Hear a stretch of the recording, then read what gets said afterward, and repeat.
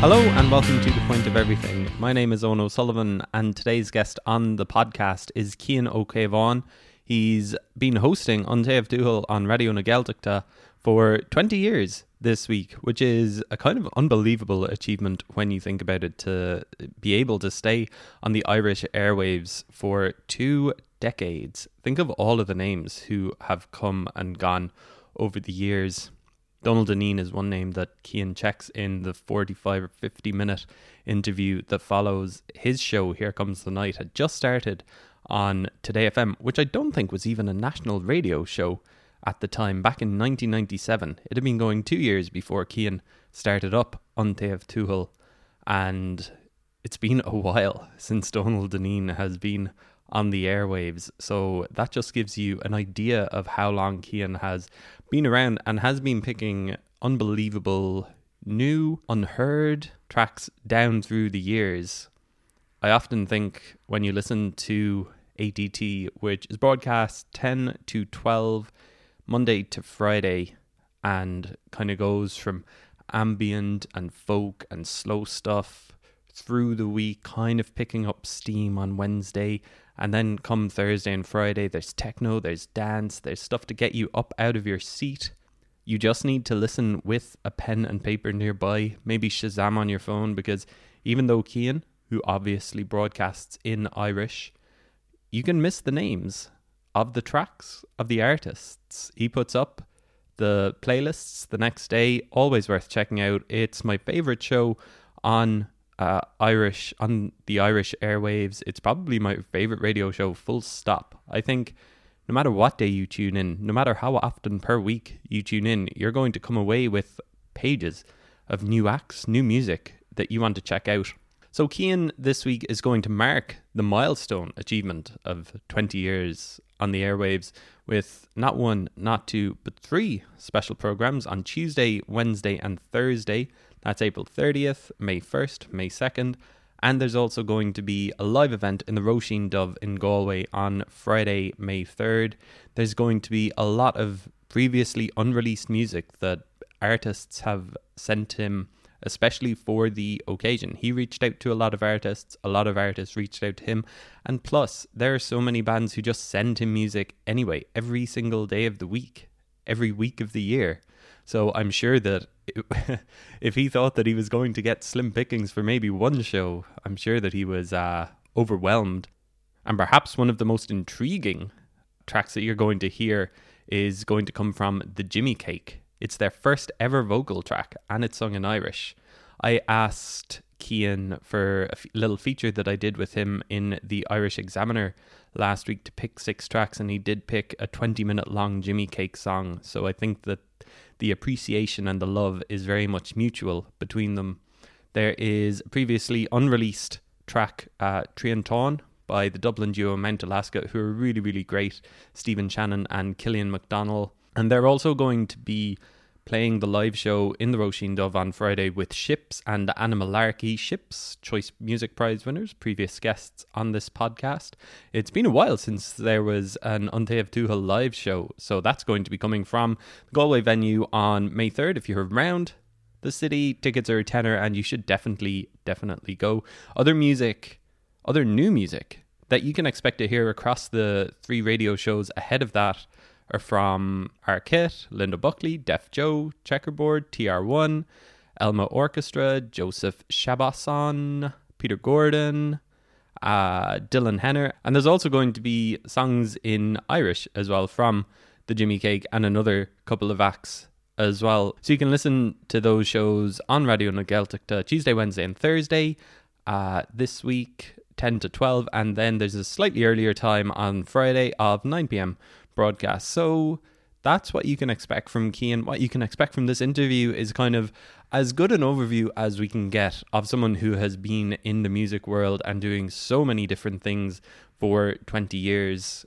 We didn't touch on everything. I didn't ask him about his wedding DJing and his infamous blacklist of songs, which you can check out on his Facebook page. I have actually had the privilege of seeing Cian DJ a wedding of a really, really good friend, and it was the most fun that you can imagine having with a wedding DJ. I also went to his club night 110th Street, which he celebrated 20 years of late last year. He does that with a guy called Cyril, and that's been going for 20 years. So they celebrated that in Galway relatively recently as well. I was at that.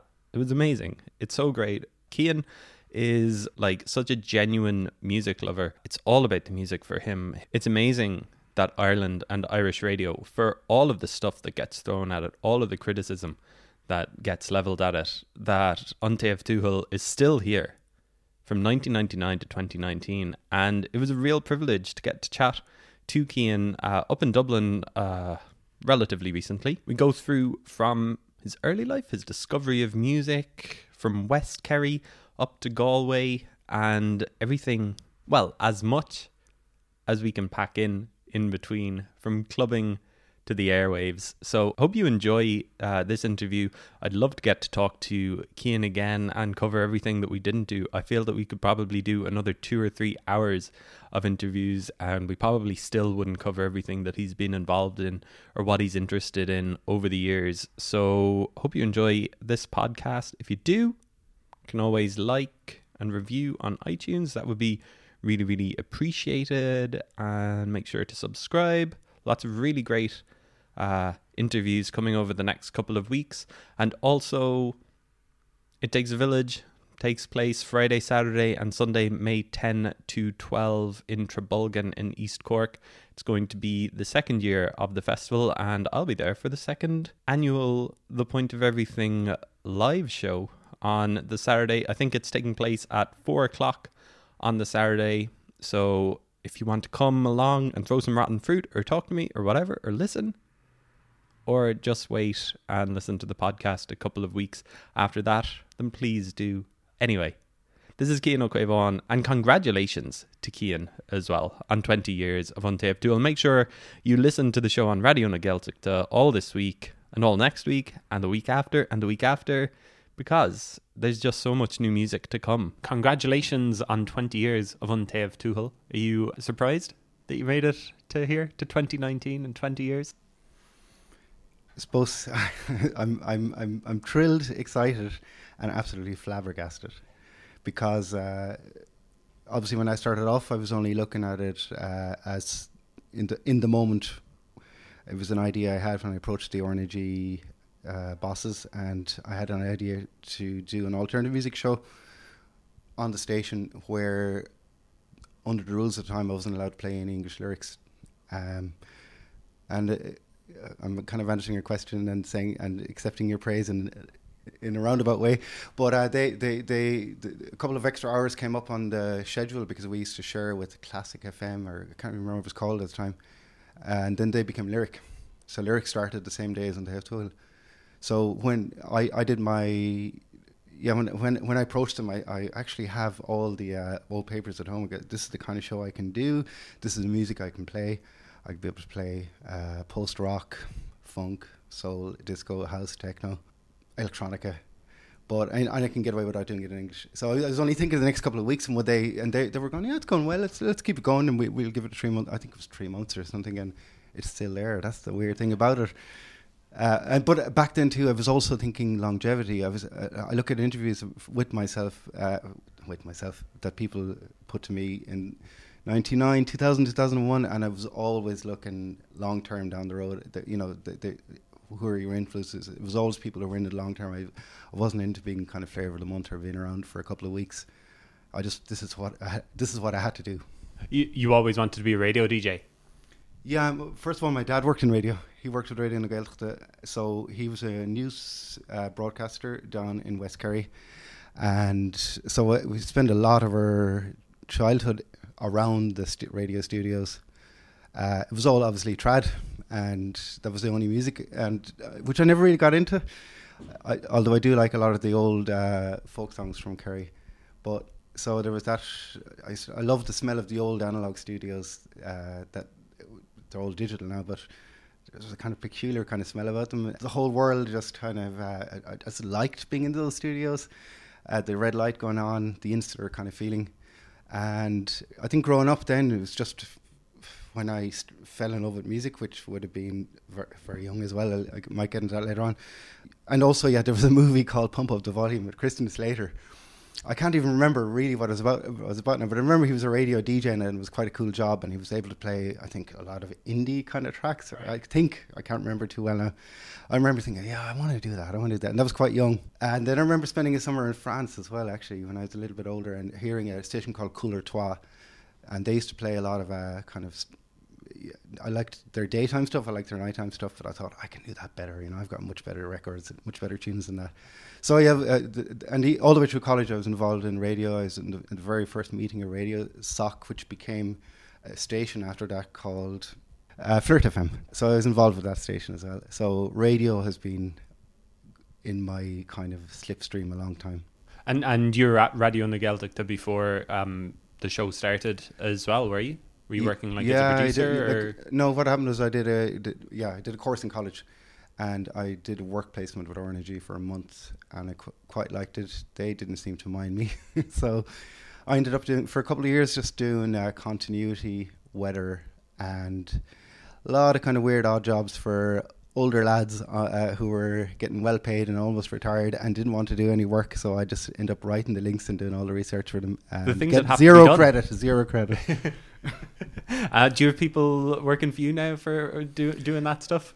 It kind of would be handy, yeah. Like someone like Annie Mac, doesn't she have a team of people that listen to all her stuff for different genres? So they come back to her every week and say, here's 50 good indie tracks, here's 50 good house tracks, really? Here's 50 good hip hop tracks. And then she picks out of those. Wow. I don't know if I could actually delegate jobs to somebody like that. Yeah, I kind of have to do it myself, but it would be a help, I suppose. Yeah, you'd be thinking about all of the tracks that got cut or didn't make the cut. Yeah. Oh. So like, how did the show develop? Like, I mean, obviously it kind of loosened up Arnagy a little bit in terms of like, you don't have to just play stuff with Irish lyrics or something in it. Like, you were able to play stuff with English lyrics in it. Yeah, I mean, what happened was when it started first, it was on 7 nights a week. So I was on 4 nights, and Ronan McAvey was on 3 nights. Oh, I did. Oh, I thought that it was just your baby from the very start. No, there was a few, okay. and even after Ronan finished up, there was Cathal O'Cuig was involved for a while. He's now, after making a really good movie, which was debuted at the Dingle Film Festival recently. Who else? Ben O'Fallon, who was a friend of mine growing up in West Kerry, who is one of the most passionate and interesting and absolutely crazy about music kind of guys. He was on the show for a couple of years, and there were other guys as well. There were the O'Lidon brothers. There was the McCormick girls from Cork used to fill in sometimes. Was it Ciara and Emer? I'm trying to remember everyone's names now. I see 20 years. It's a bit of a fog. And I think roughly there came a day where they decided to cut it down to 5 days, and they asked me would I just do 5 days on the show. And around about, I think the same time, they decided that after a particular point at night, a watershed, I think it was 9 o'clock, that it would become a Nacht FM, a station within a station, which I think was just a way of allowing the later shows late at night within that inner station to broadcast songs in English, not in English, but songs in English. So that happened in 2005. So there was 6 years before that happened where I had one hand behind my back. Right. And so after that, like, you've just had complete free reign. I mean, I had free reign, but with that one stipulation, yeah. But I was still a lot freer than people who had to follow playlists. And like, no one is telling you a song to play, or nobody ever told me I had to play a song. Yeah. The only times I remember being told was roughly 2005 when the rule changed. I was asked to kind of slowly introduce the English songs rather than straight away. But I was suddenly going, listening to tracks at the weekends, going, I can't wait to play these after the week, as opposed to I can't play them on the show, So what was it? What was the music that you were playing in the first few years? Was it a lot of Irish music, or was it just dance music without any lyrics? Or no, there was all kinds. I do have some of the old playlists at home. Like, I remember the very first record that it came out the same week An Taobh Tuathail started was the first. No, sorry, not the first, but it was Car Boot Soul by Nightmares on Wax, and that's mostly an instrumental record. So I found myself in a scenario where I suddenly had a radio show where I was pushing stuff I was passionate about all my life, but also contemporary stuff, and it took me a while to kind of get a handle that's where the show became mostly a contemporary music show, where I was playing breaking stuff, I guess, that hadn't been played before. But I wasn't aware of it at the time, but the Nightmares on Wax record was contemporaneous to the beginning of the show, and every night I found myself playing a track off it, so I wasn't even aware I was kind of breaking a record, for want of a better term. And so what was the music that you were passionate about growing up? Like, I know that you're a big Go-Betweens fan. Yes. I think I saw that on social media when there was a documentary came out recently. Superb documentary. Yeah, I did watch it. I think it was on your recommendation that I watched it. They're a band that I only know like their big song, but they'd be one of the bands that you'd be passionate about. Who else would we be talking about? Yeah, my first huge massive music passion was Madonna. Really? Totally and utterly. Yeah? The first 2 albums. Yeah? Yeah. Like, you remember her like from the very start? No, I would have come in around Like a Virgin. So I actually had Like a Virgin for about a couple of months before I was even aware that she had a previous album. So I bought Like a Virgin first. I think I would have been 8 or 9, and I was in Dublin for an All-Ireland with my father, and I remember buying it on Golden Discs on Grafton Street. Yeah. And that was the first cassette that I owned. I had a Walkman and I had copies of stuff, but that was the first one I bought with. And I'm sure I didn't have disposable income money that I was given. What else growing up? Yeah, so like for years, during the 80s, yeah, Bruce Springsteen, massive into Bruce. When I was a kid, I was massive into, it might be funny, Bryan Adams, Huey Lewis and the News. Most of the stuff in the charts, like, we loved, like Tiffany was at number 1 one week. Everyone was crazy about Tiffany. Well, the girls and me, just the lads weren't into them at all. Blended Carlisle, like being number 1 for a week, suddenly you're into that. But then as I kind of, supposed to the crossover into indie stuff, there was a few bands like Guns N' Roses, which were a metal band, but popular, and Hot as Flowers, who had huge connections with West Kerry, because they were huge around 88, 89, and they were shooting videos back in West Kerry. But after that then came Pixies, Joy Division, Go-Betweens, New Order, Kitchens of Distinction, Sonic Youths, My Bloody Valentine, Cocktail Twins. That's just like all coinciding with like being a teenager and stuff. It's just everything hits at the right time. Everything hits, but also there was like I've spoken about this before, there was a crazy culture of people who were passionate about music in Dingle, and there were guys on the school bus a couple of years older than me, and every day get on the school bus it was a 40-minute, it should only take 40 minutes, but it used to take over an hour with stops to get to town. And on the bus, everybody were sharing tapes. So you'd hear the guys at the back, and they'd be talking about, I remember the first Aphex Twin album when he was Polygon Window, but also talking, they'd have Joy Division albums that you weren't even aware of that existed. And they kind of wouldn't give it to the younger, nerdier guys, but I don't know how I got in there. I wasn't part of the circle or any of the cool guys that smoked at the back of the shed or anything like that. But eventually they started giving me these tapes for overnight where you could just record them. And also a crucial thing for me, and there was a guy called Gordon Brick growing up who had a massive tape collection. And summer of 91, I think I was doing the intro, he said, I'm moving into Dingle from West to Dingle for the summer. You can have all my tapes because I know you look after them. Your eyes light up. Yeah, so he gave me his entire tape collection, and I was working that summer, and within a week I'd bought a brand new double deck. I had an old one, and recorded them all, every single one of them, and that's how I got to know the Go-Betweens. That's how I got into a lot of the acts, yeah. And a lot of them I didn't know where they were from or what year they'd recorded. If his cassette happened to be a copy, he wouldn't carry all that info, And like, was Dingle like a town that bands played? Like, did many bands come to town or anything like that? Nobody ever played Dingle. Dingle was back in the early 90s. It was a complete and utter trad and folk town. The kind of most out there it got was the blues. Maybe there might be a blues band, but also Cooney and Begley used to do shows in the Hillgrove Hotel on a Wednesday or Thursday night, I can't remember which. And they were like rock and roll stars back then. They used to, and there was an energy and wildness to them that I probably didn't appreciate as much as I do now looking back. But no, nobody used to really come playing Dingle. There was a brief period where a guy called Sylvie O'Connor took over a pub in Ballyferder and turned it into the wildest spot probably in the country. Like, it was like an early it was probably the closest Ireland ever got to a Berghain. I'm not talking about it was just a wildness in there. He used to have strippers. He had loads of rock bands. First of all, started out with folk bands, but then he started bringing in like what are they called? Damn You, Peter Pan. And they arrived. They were a Kilkenny band. They're an indie band. I remember they arrived down in West Kerry and they started sound checking during mass. The priest was giving out because they didn't care. And I remember meeting them afterwards, and I had a poster and I had one of their tapes. They couldn't believe this kid in West Kerry had one of their. But besides that little window where he took over this pub for a couple of months in Ballyferter, and he ended up like ripping off loads of beer companies because he was giving away the beer for nothing. And the place used to be open all night long. Like he's advertised in the paper, the pub with 8 escape routes or no clock. So, that was the only time we ever had live acts. Something Happens played on there as well on a Saturday. Oh, wow. Yeah.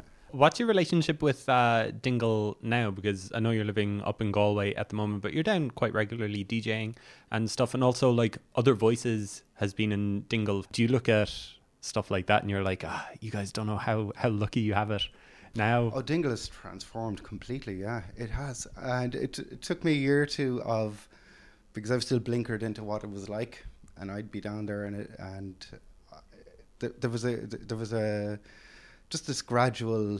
Probably Other Voices had a lot to do with it. You'd need some kind of cultural historian maybe to understand what exactly happened down there. But there's a lot of young people living down there. There's a lot of really good pubs, which back rooms that you can put on gigs in.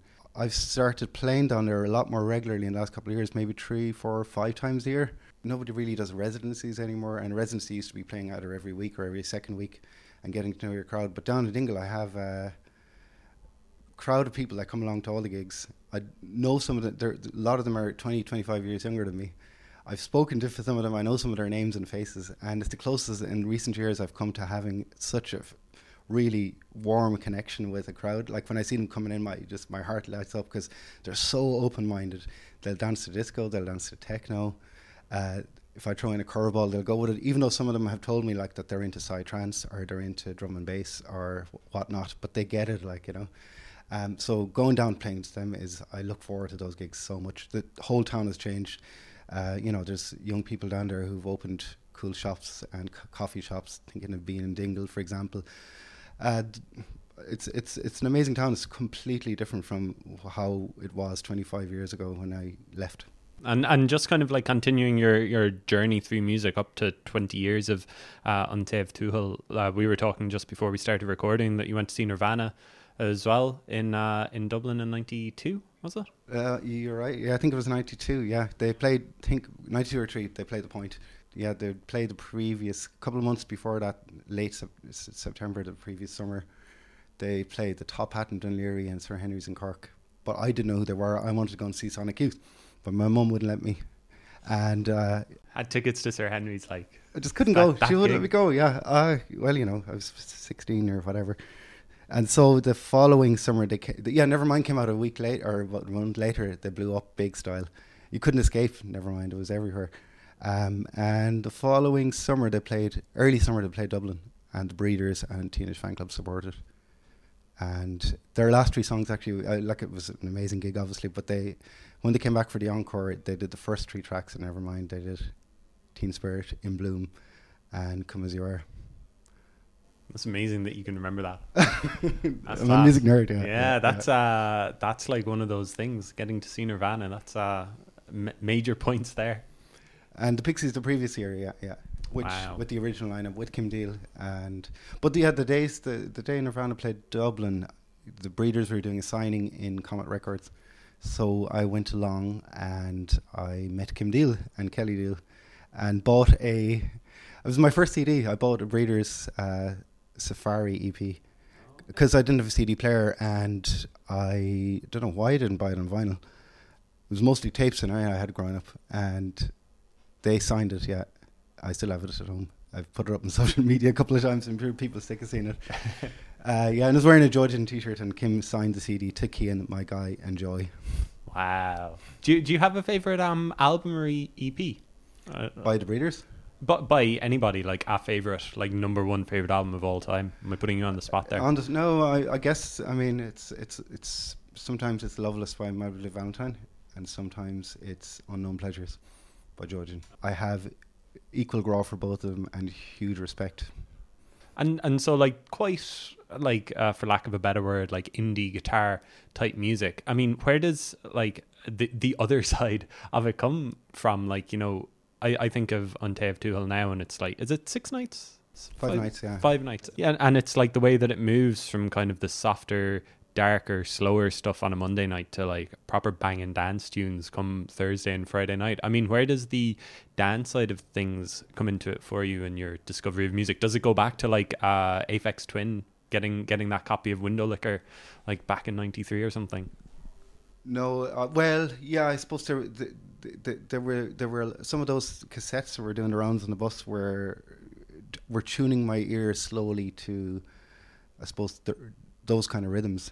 But I hate electronic music when I was a kid. Like, you know, I was just sort of, you were an indie kid or you were into dance music, one or the other. And I was an indie kid, definitely, all the way up to, I remember even in college there was a couple of guys who used to like wear like rave clobber coming along to lectures, and you know, they basically dressed like they were in the Prodigy. And we used to kind of look at them, and I used to be fascinated. And I started going to some of those nights just out of pure curiosity on my own. I remember hearing like Future Sound of London and stuff like that for the first time. There'd be kind of certain tracks that would, just to a lay person going into those environments, that would click with you. When did I really get into it? It's really kind of like I got into funk and soul even before I got into house music. But I did get into house music eventually. Yeah. I couldn't even tell you who it was. I suppose I just started going to club nights, and by osmosis the whole thing kind of sunk in and clicked.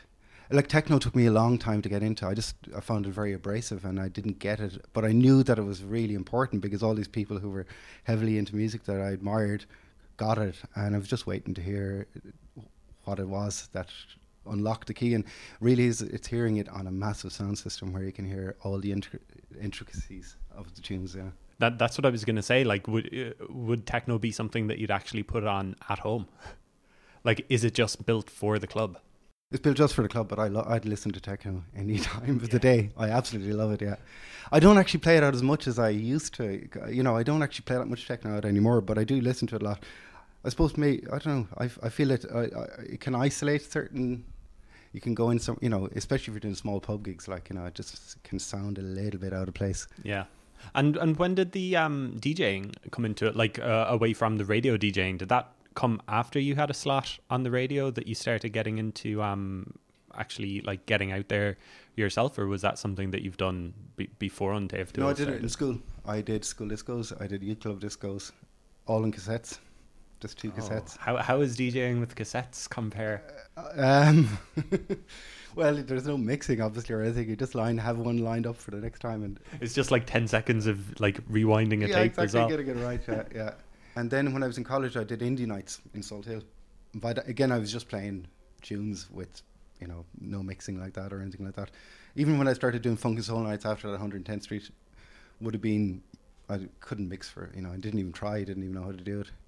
But after that, then I kind of had to learn. I think it was one night I was playing it. I always said, I thought, and the crowd seemed to think good records that everybody got into. I remember one night in Raidio, some guy came up to me and he just said to me, I think he was English, Raidio just down in Dublin, and he said, man, your tunes were absolutely amazing. I said, thank you. He said, it was a great night. I said, thank you.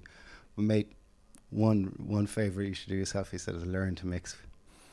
And I said, okay. And then, yeah, I decided, I think I met Cyril Briscoe, who I did 110 with for years. And I think, look, he taught me a lot of stuff about DJing, technical stuff, but also amazing tips that you only get through experiencing playing to different crowds. But he did slowly and surely teach me how to mix 2 records together. Was it was Galway you went to college? Yeah, I went to college in Galway, yeah. Was that kind of a culture shock / like a great learning curve? Like, it must have been completely different to Dingle, a great music city. It was, yeah. A lot of people went to Galway at the time. Used to just leave West Kerry and go straight to Galway and never came back. And I ended up being one of them. But when I moved to Galway first, clubbing was massive in the city. Like, it was massive with students and during the week. Not so much of the weekends. There was still stuff on, but when I caught the tail end of what was the Salt Hill era before everything moved into town. So everything used to be out in Salt Hill, and So this was like 93, 94, and it's kind of faded off after that. So on any given night, there was maybe 5 or 6, 7 different club nights on, being run by different students. So you could go to a reggae night, maybe 1 or 2 indie nights, a house night, like a reggae night. Does anyone do reggae nights anymore? Funk, soul, rare groove, and I can remember I still have some of the old flyers at home. Nights called Toothpaste, Sex Kitchen, Psychedelia was one the big night for me, which is an indie night on a Thursday nights. Brilliant DJ called Dara Purcell used to play there. So there was so much going on, and I used to go out pretty much every night, even though I was always up next morning and I was in at my lectures. Yeah. There was that great article about clubbing in the Irish Times about 9 months ago, I guess, and it was really surprising reading about Galway. I think it was around that time, like all these clubs, but they'd have to stop in the middle of the night to serve dinner or something like that. Just a little bit later than that. So Neil Sharp was talking about it recently. We've got licensing law straight out of Father Ted. And they decided to, there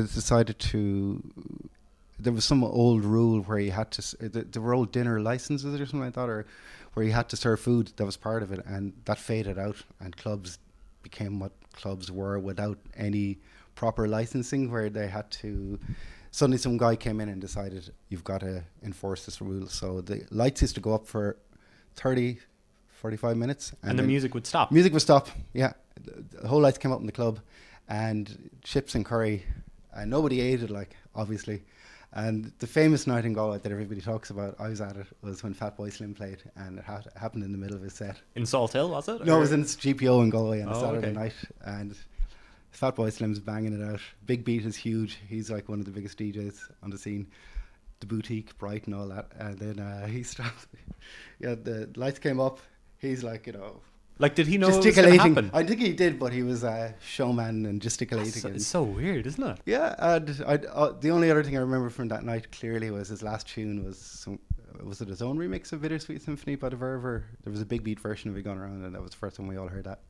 Wow. Was that the same in clubs all over Ireland? Like, I mean... No, it was just a couple of weeks in Galway, just a couple of weeks. Oh, really? That's all, yeah. Oh. Yeah. And then they decided they no one's not eating the enforce chips, it guys.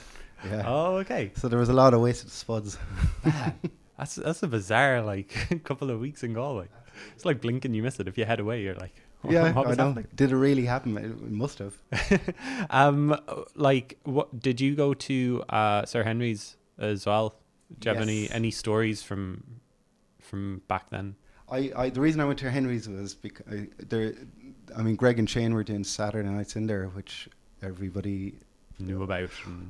Did you see it as kind of the Mecca as well? No, because I wasn't into dance music. I just knew they were playing a kind of music that I would have described as rave music, which I think, I don't think it was a proper house night at the beginning. They used to play a lot of different kind of stuff, as did a lot of the DJs at the time in the Hacienda and whatnot, because there was only a limited amount of records.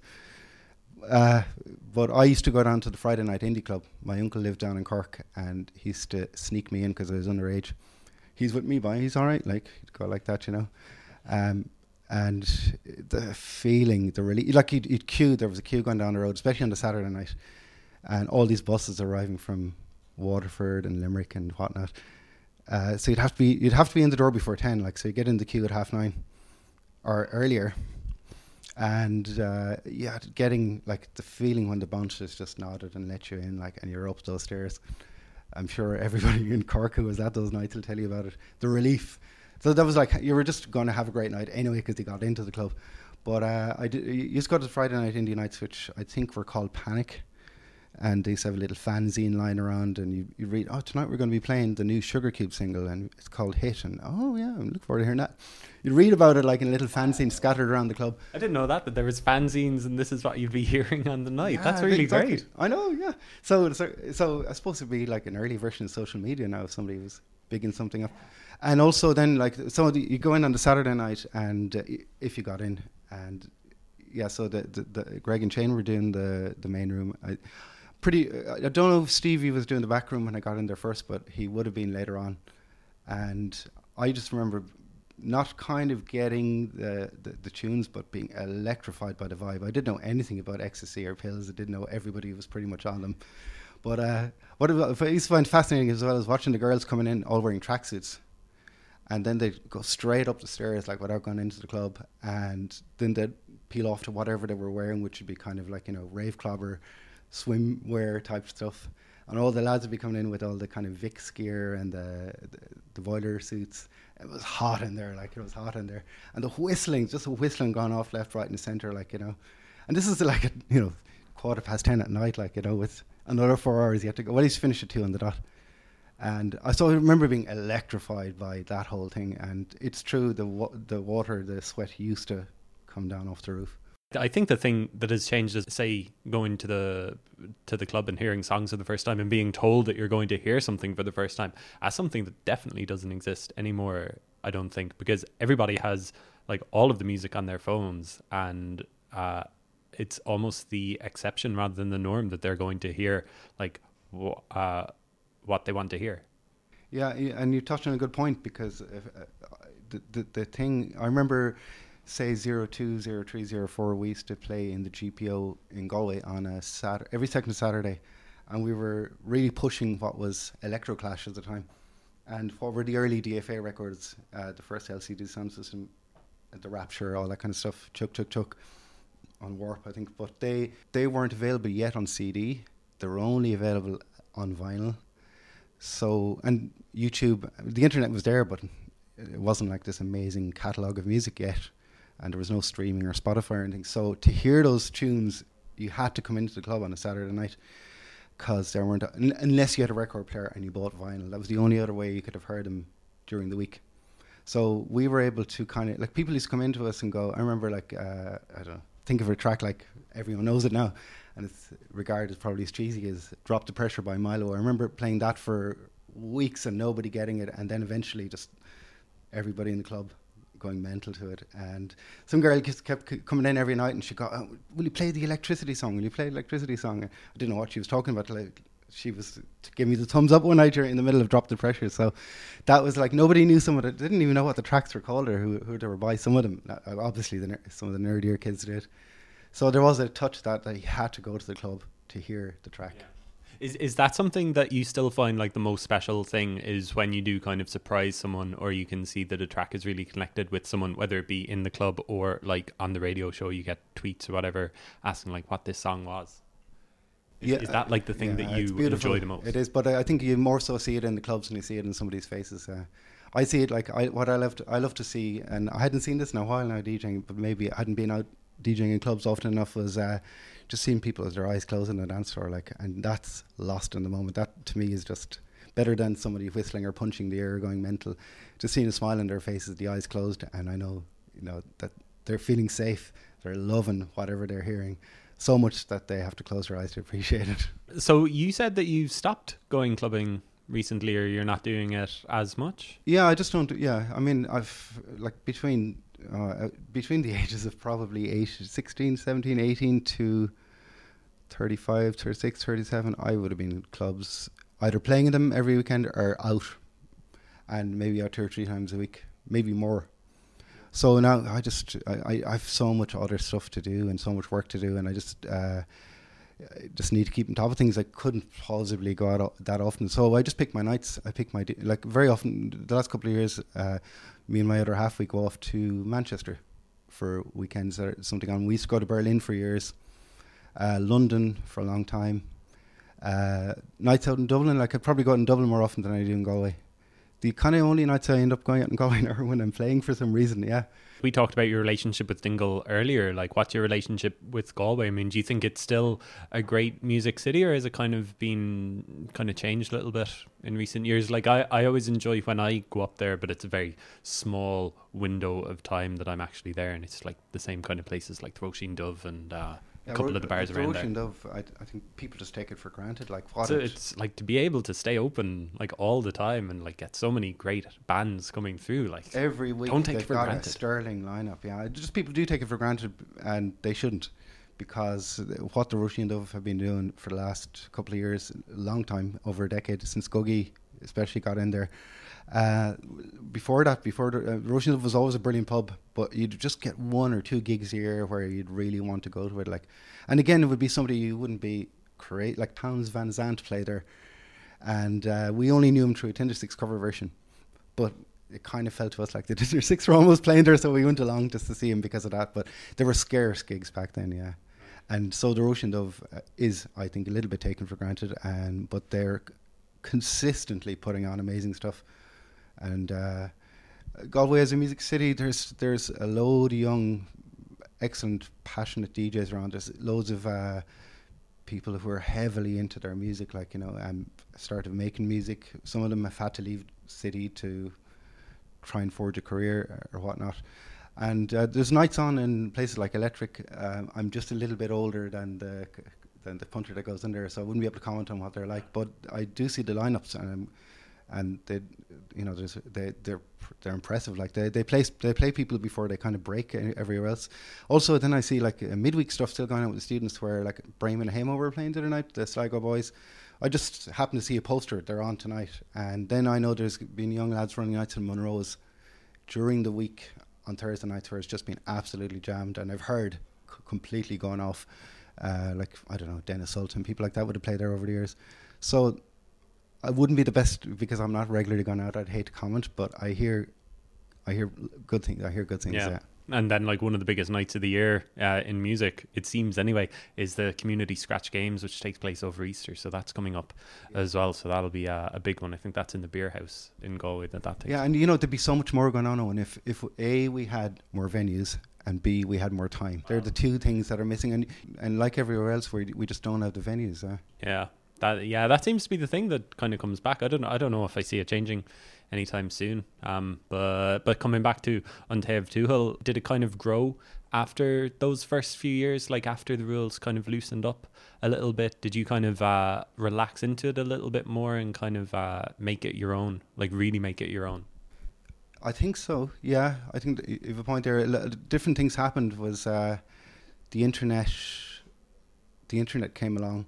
So initially, I found that the pros were that I was able to use the internet to spread the word, and people can listen online anywhere in the world. But the cons were that you were up against so much more competing versions of entertainment, I guess, than you've previously been. Because before, like, if you were a kid growing up in the 80s and early 90s, it was just Dave Fanning on the radio at night, and you lived for that.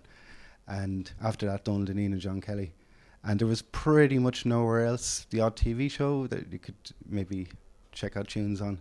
And then suddenly you had the whole world, you get Beats in Space, or, you've got stuff like NTS now and DDR in Dublin. So much stuff that you can tap into. There's so much competition out there. Did you have favourite DJs that kind of inspired you? Like maybe in the earlier days or when you were growing up, like was it just those guys that you mentioned, like Dave Fanning? And yeah, I mean, Dave Fanning was the only we were all aware of John Peel. You'd hear the odd radio show being recorded that somebody had, but you're just aware of his legend more than anything else.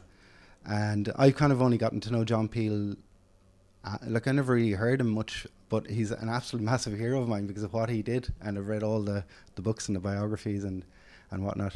Dave Fanning would have been the closest thing we had in Ireland, but I think the difference was like Donald Deneen would have come along post No Disco and done Here Comes the Night, and he just did something really, really simple, but it hadn't been done before in radio. Is Dave Fanning used to just play the singles off the albums, the big track. If he played a Georgian track, it was Love Will Tear Us Apart or Transmission or Atmosphere maybe, like. But Deneen started playing B-sides and the oddities and the kind of the digging deep stuff, and stuff that we were all maybe we were familiar with, but just hadn't been played on the radio. And so that was a bit of a game changer, yeah, where you just went, okay, you can play anything. It seems really simple, but I hadn't heard it done on Irish radio before that. That was kind of like an eye-opening experience for you. Yeah, and so An Taobh Tuathail would have started only 2 years after that, but it was definitely in my head that, okay, I can play, barring stuff in English, I can tap into any part of my collection, and it can be a B-side or an old 70s track, or it doesn't have to be an anthem or a key track. And that seems to be something that you've only kind of gone further into over the years as well. Like even recently, like Moot Tapes is a relatively new label in Kilkenny. That's Peter Lawler of Replete is behind that, and he's put out some really, really good stuff. Like I think that you played all 4 of the tracks on the latest release on one show recently. On 2 shows, yeah, I did, yeah. There's not many shows where that's going to happen, is it? Yeah, and it's a shame. I mean, it's a shame for labels. For if you're making music, there's less places to share. Well, there's less opportunities to share it around through the old school media. Let's say like the radio being the prime example we're talking about, but also newspapers like the Irish Times recently, only a couple of days ago, announced that they were letting go a lot of their key writers. So if you're a band and you're making a record and you need exposure, and one of the things you need is the Irish Times to give you an album review, whether it's good or bad, and to have that taken away, and to have more and more radio shows, like I'm almost feel like I'm the last of a breed on the national airwaves. Yeah, that once. Because I don't know. Maybe I'm overlooking. I know there's people. Dan Hegarty does a certain thing on 2FM, and there's guys in Lyric all doing and girls doing very, very interesting stuff. I'm talking national now, but once to have someone like Dave Fanning did that Deneen did for years, that I've been allowed to do for the last 20 years. Once that's taken away, will there be somebody else allowed to do it? The goalpost seems to have changed big time. Do you kind of see yourself as like helping these artists get exposure? Like, is that kind of like your number one goal, kind of like showcasing this music to people? There's a huge element of, like I'd say I get sent 500 to 600 tracks a week. So it's mind-boggling. It's a mind-boggling, yeah, and you can't go through it all. So my way, I prioritize certain stuff. There's certain labels and people plugging promos that I trust, so I prioritize those. But I always try and listen to the Irish stuff because I just know how hard it is for people to get their music out there.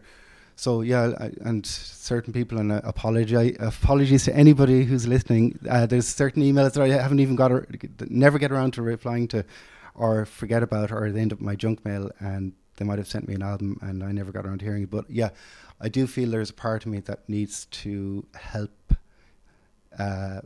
give a platform to true national radio to these artists and labels. Yeah, and that's kind of what you're going to be doing with your birthday shows, anniversary shows as well. May 1st, 2nd and 3rd. You're going to be showcasing like unreleased, like previously unplayed tracks across the show.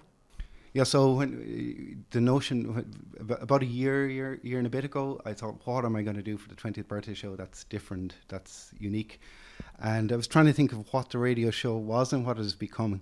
And one of the things it was before the internet era was DJs used to get sent promos that were available nowhere else, and had them. We were like lucky guys and girls to have them months before anybody else got to hear them. So we got to break them on the airwaves.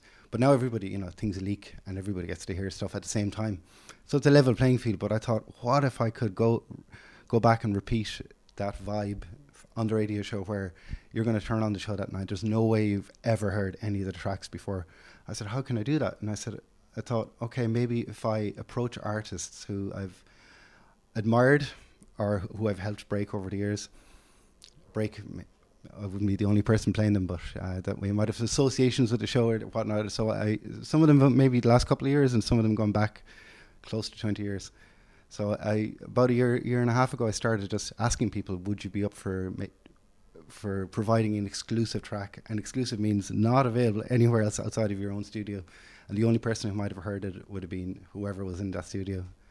So I thought, okay, if I get a show out of this, it'd be really interesting. It'd be quite good. But I think I'll have probably 2 shows out of it now. Overwhelming response.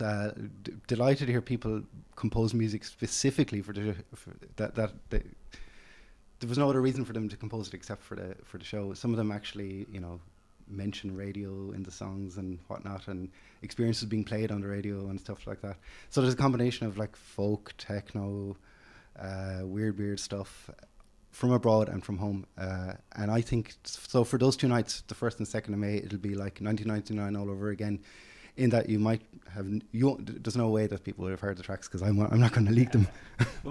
Like I was going to ask, like, is it almost all exclusively from Ireland that music is? But obviously there's some tracks from abroad as well. But do you think that Irish music is like enjoying a rich vein now that like the creativity is just completely being let loose and everyone is doing like everything sort of thing? Like there's no rules. I was just messaging somebody about this morning on Instagram. Yeah, it's undoubtedly a golden era. There's never been anything like it. I just can't keep up. You know, you were talking about artists earlier I hadn't heard of, and what surprises me about it all is it's all obviously coming from a very creative, passionate place because people aren't able to eke a living in existence. They can't, you know, they've all got to do other jobs.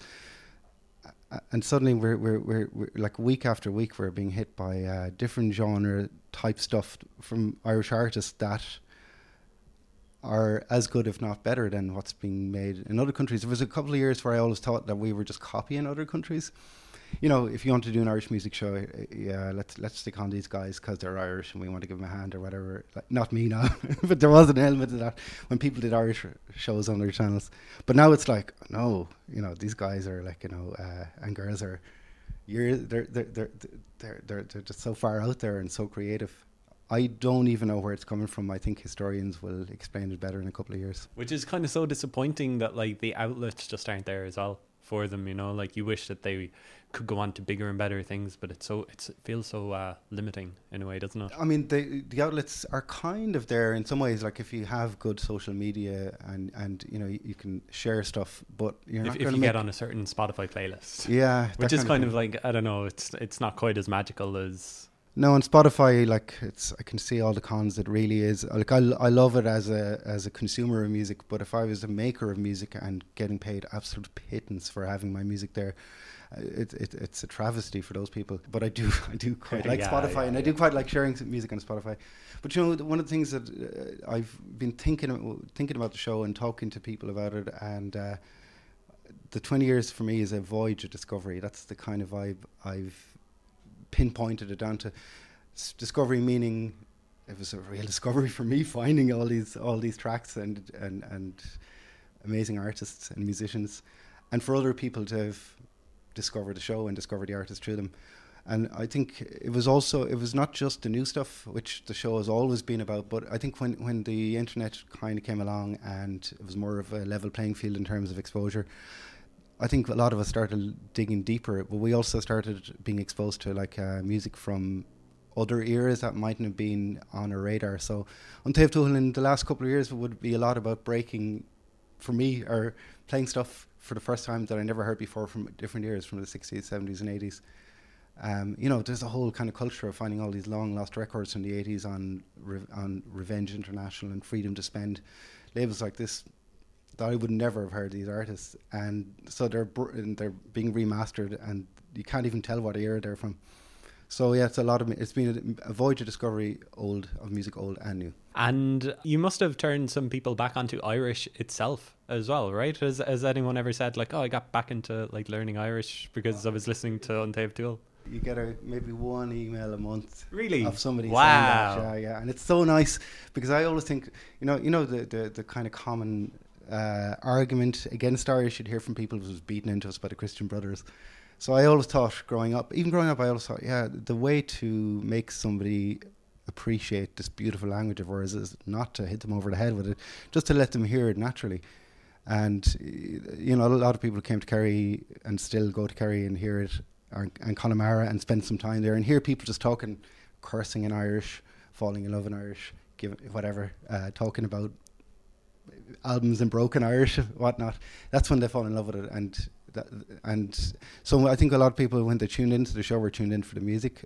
I keep the talk to a minimum. I don't really bang on too much. I pretty much say the same stuff regularly because I'm aware that a lot of people don't speak the lingo, but it has been a gateway for people into the language, and I think it's because it's subtly done as opposed to violently and brutally. And do you have a favourite night of the week? I've done the shows, is it? Yeah, putting them together. I love putting them all together. Yeah. I go through different moods. Yeah. Every time I hear that someone is a fan of An Taobh Tuathail, I want to know like their favorite day of the week. Their favorite of the week. Yeah. I love the people who love it all. They're very interesting. But yeah, some people just listen to the dance stuff, but you know what I love is when somebody got into the show through either the Monday, Tuesday shows or the Thursday, Friday, and didn't like the other part of the week, but then decided or fell in love with the other part of the week. Yeah, that's quite interesting. Yeah. So you obviously still enjoy doing it, by the sounds of it. Love it. Yeah, I've no I don't know what I do without it. Yeah, because I've just such.